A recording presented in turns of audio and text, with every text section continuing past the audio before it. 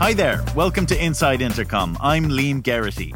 Our guest today is growth marketing consultant and educator Ramli John, who also happens to be the author of the #1 Amazon best-selling book, Product-Led Onboarding: How to Turn Users into Lifelong Customers.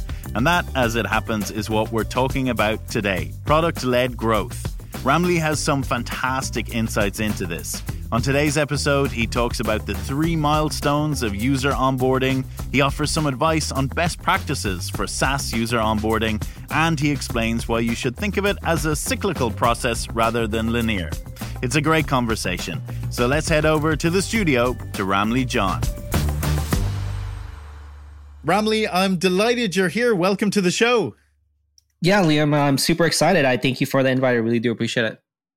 So before we get into it, I'd love to hear a bit about your journey to this point. You started out studying mathematics?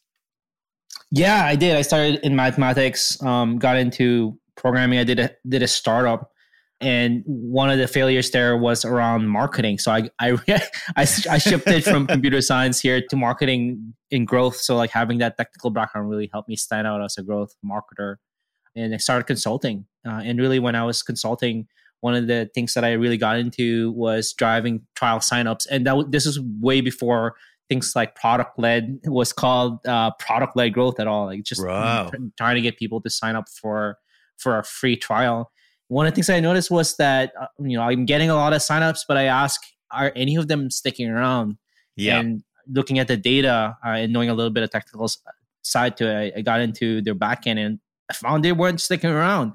So that's when really I got into onboarding and seeing how much of a big problem it is for a lot of companies where it's often forgotten. I often call onboarding as the ugly duckling of growth because you got marketing focused on trying to get signups, and you got sales trying to get people to show the demo, and then you got product people who have a product roadmap. And really, onboarding is this black hole that's often forgotten. So I got into it and really started consulting around that, and I ended up writing this book, noticing that there isn't a lot of content around it. The book, Product-Led Onboarding, that came out in 2021. So the book is called Product-Led Onboarding: How to Turn New Users into Lifelong Customers. And like user onboard, like it's such a crucial part in a customer's journey. And I guess a good place for us to start might be to try and define user onboarding, because I suppose depending on who you talk to, some people might think it's just a product tour, a few emails, and others think that there's, a lot more education involved. And I suppose then there's people who don't even give it that much weight at all. So like, how do you define it, Ramli? Yeah, the way that I define it is it's a way to essentially a first impression, right? From the first impression with your brand all the way to seeing and experiencing the value of your product is what I call onboarding, that first initial onboarding.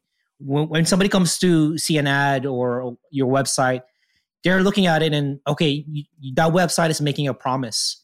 And that's the start of, for me, the start of onboarding. Because if that promise is you're over-promising something and under-delivering, like there's no product tour that is going to fix that. So from the promise made to the promise experience, where they've achieved that promised land that you've said on your ad or your website or your copy, is what I call the initial onboarding.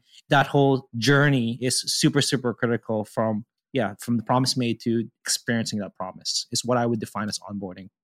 And I know you've written about kind of certain views or talked about certain views on user onboarding that, you talk about these kind of myths that are out there about it, kind of like the aha moment, and, that it starts after users sign up and finishes after they convert. Are they just myths? Yeah, I think it's perpetuated.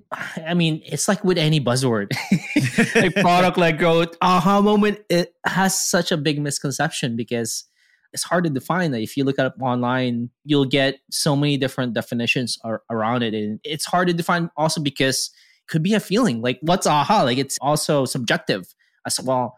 So I'd rather call it like value moments, like moments when your user is seeing the value and signing up and starting to experience that value. So I think that's a big misconception, especially with the aha moment, like you mentioned it, is that it happens after somebody signs up.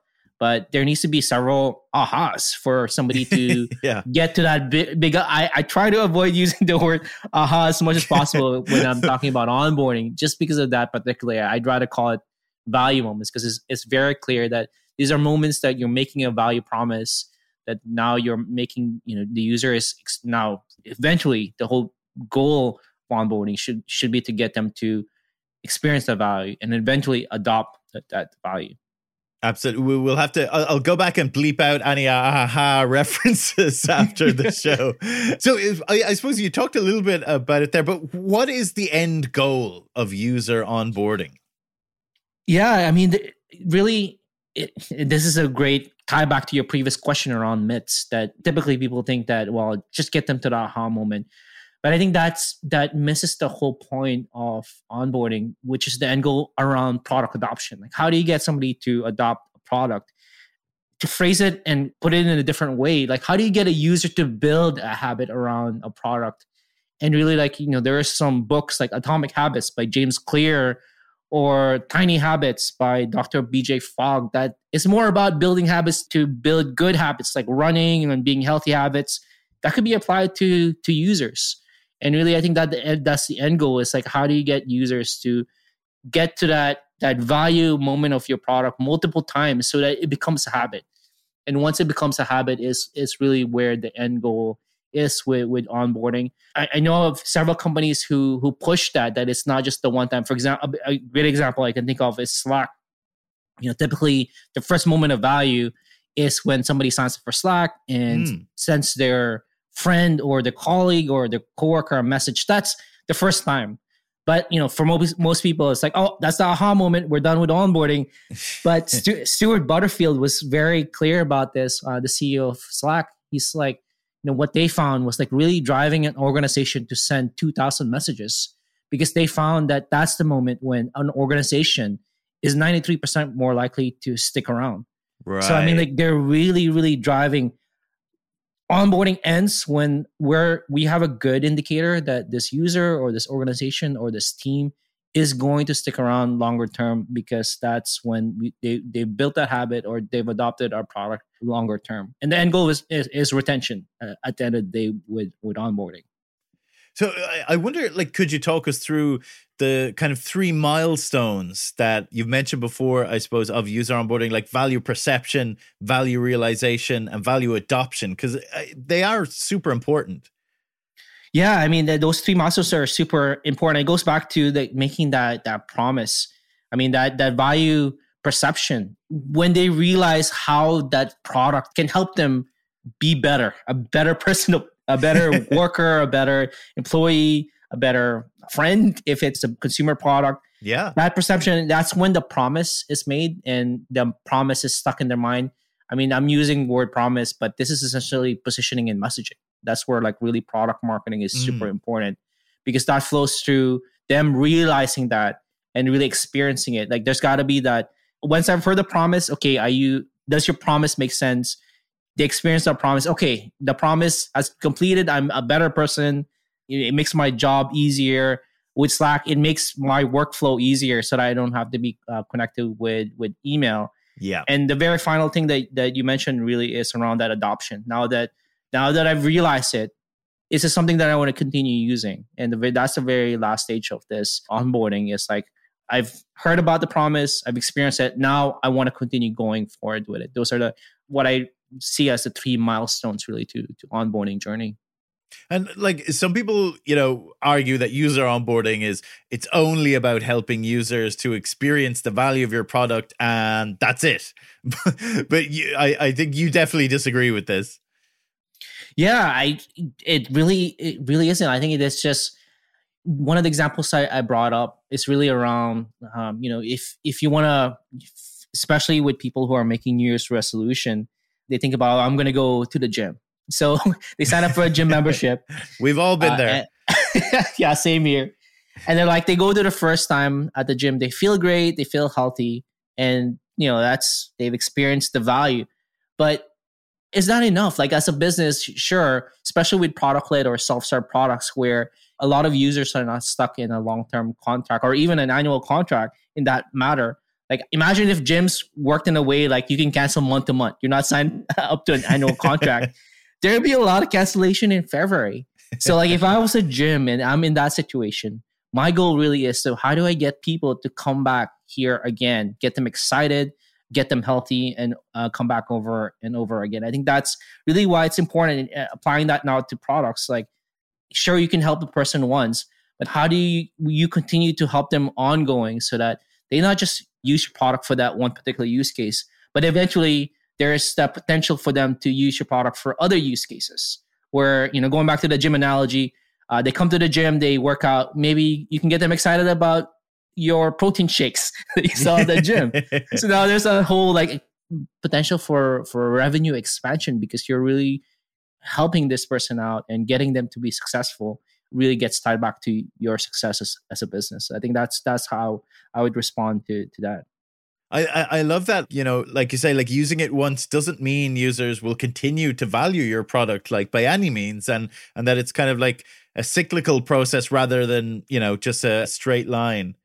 Yeah, I totally agree. I think it's not, I love how you put it there. It's not just a straight line. It needs to be cyclical where, people think, well, once they've experienced that value, they've, coming back, my job to help with onboarding is done. Like there is other use cases like that you can potentially use your product for that they haven't used it for. Like with the gym example I mentioned earlier, why don't you onboard them to massages if you offer that?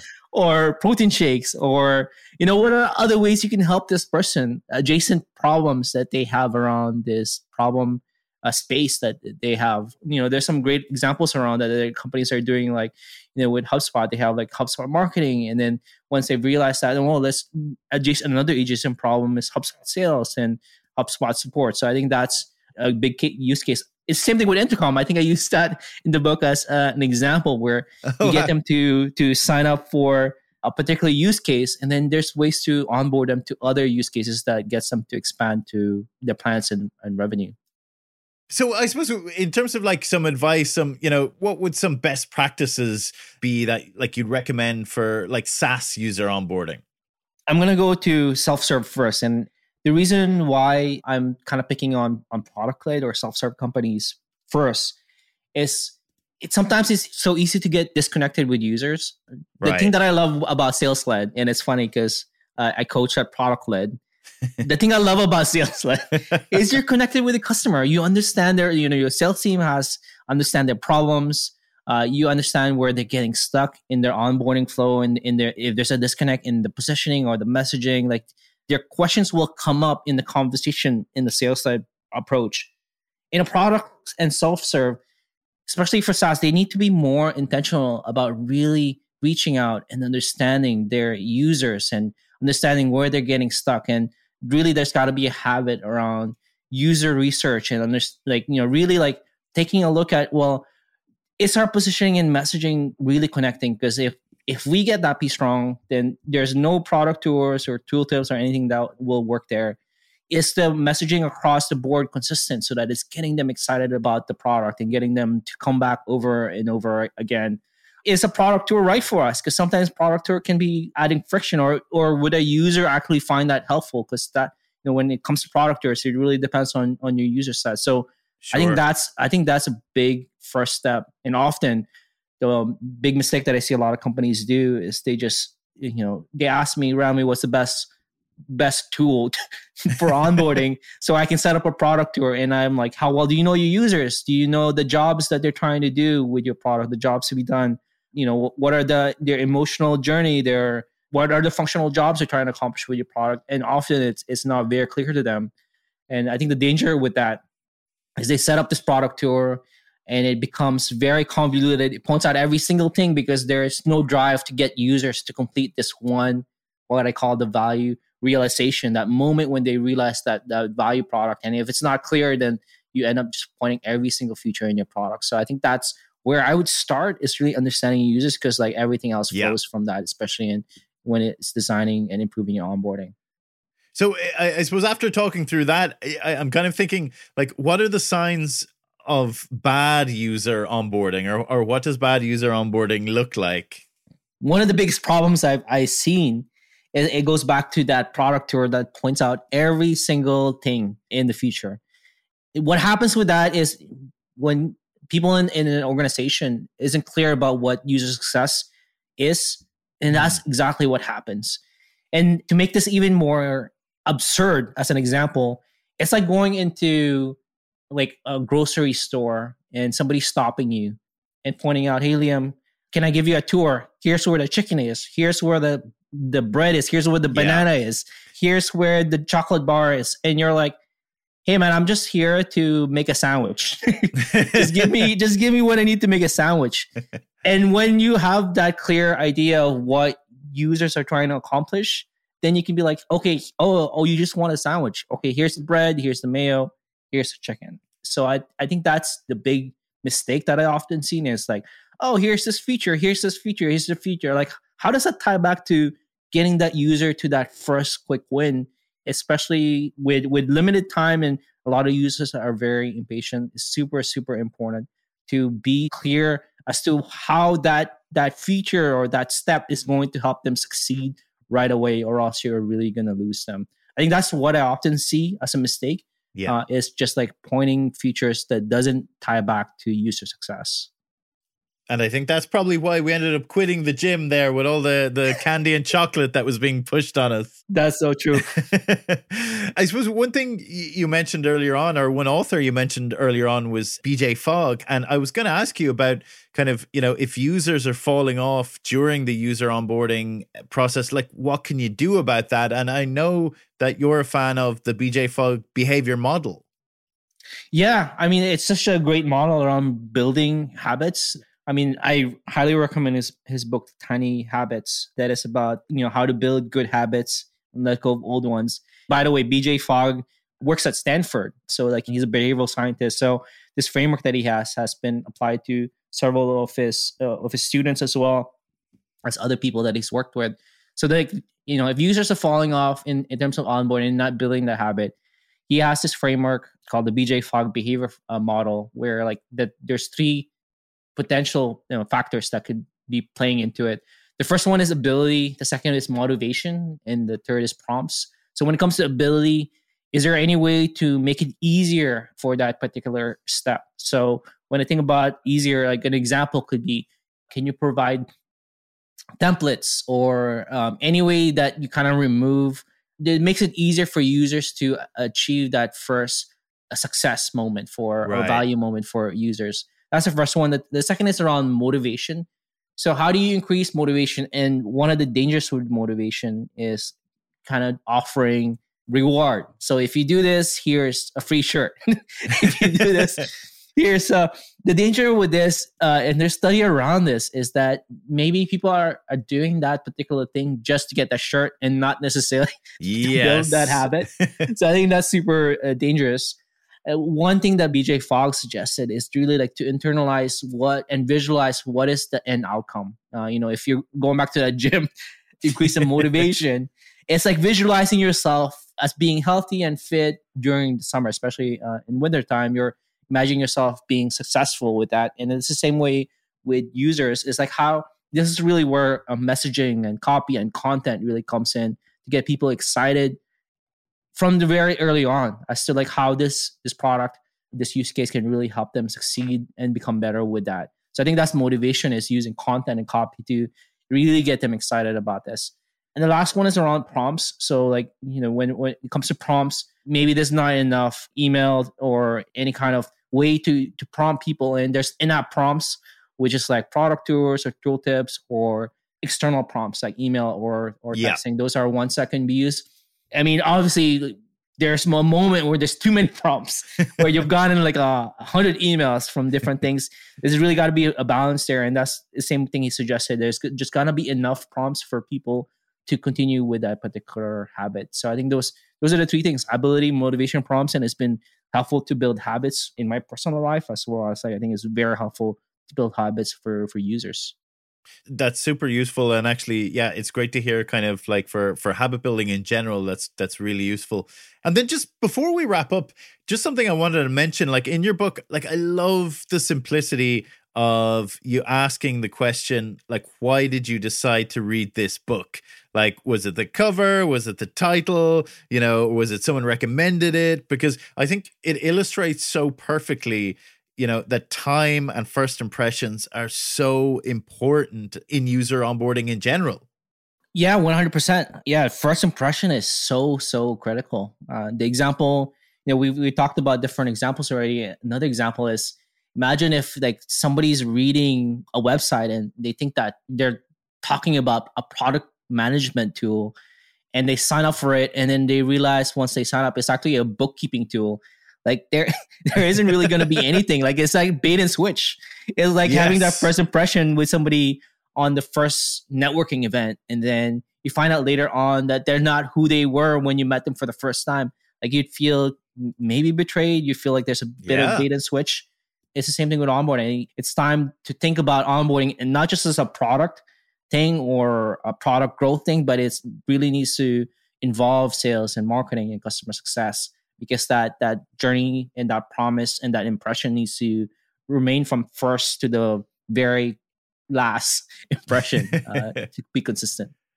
So what's next for you, Ramli? You know, you mentioned resolutions earlier on. I'm wondering, do you have any kind of big plans or projects for this year? Yeah, I'm trying to write more again. I got busy in the last year. Maybe not at this year, but maybe in a couple of years. Definitely writing another book. I've been like already toying around what is that next thing. I'm also like been recording the audiobook version of the book, because I know a lot of people are like, we don't read books, we listen to books. Yes. so that is coming very soon. So hopefully when this comes out, like that audiobook will be out so that people can listen to it. And I'm narrating it myself so that there's, you know, more dynamic than, you know, I stress what I mean with certain things versus like hiring somebody to do it. Yeah. That's the one thing I always check when I'm listening to an audiobook is has the author read it? Because it's more authentic. That's true. Yeah. And then lastly, where can our listeners go to keep up with you and your work? Yeah, they can find me on Twitter at Ramli John, and then LinkedIn. You can also find me Ramli John, and yeah, feel free to send me a message. I'd love to hear from people. My DMs are open. Great. Well, Ramli, this has been really useful. Thank you very much. I appreciate it. Thank you. I hope you enjoyed my conversation with Ramli John. And if you did, let me know by leaving a review on Apple Podcasts, if that is your podcaster of choice. Or if not, just say hi on Twitter at Intercom. Okay, that's it. I'll be back next week with another great episode. See you then. This is Inside Intercom.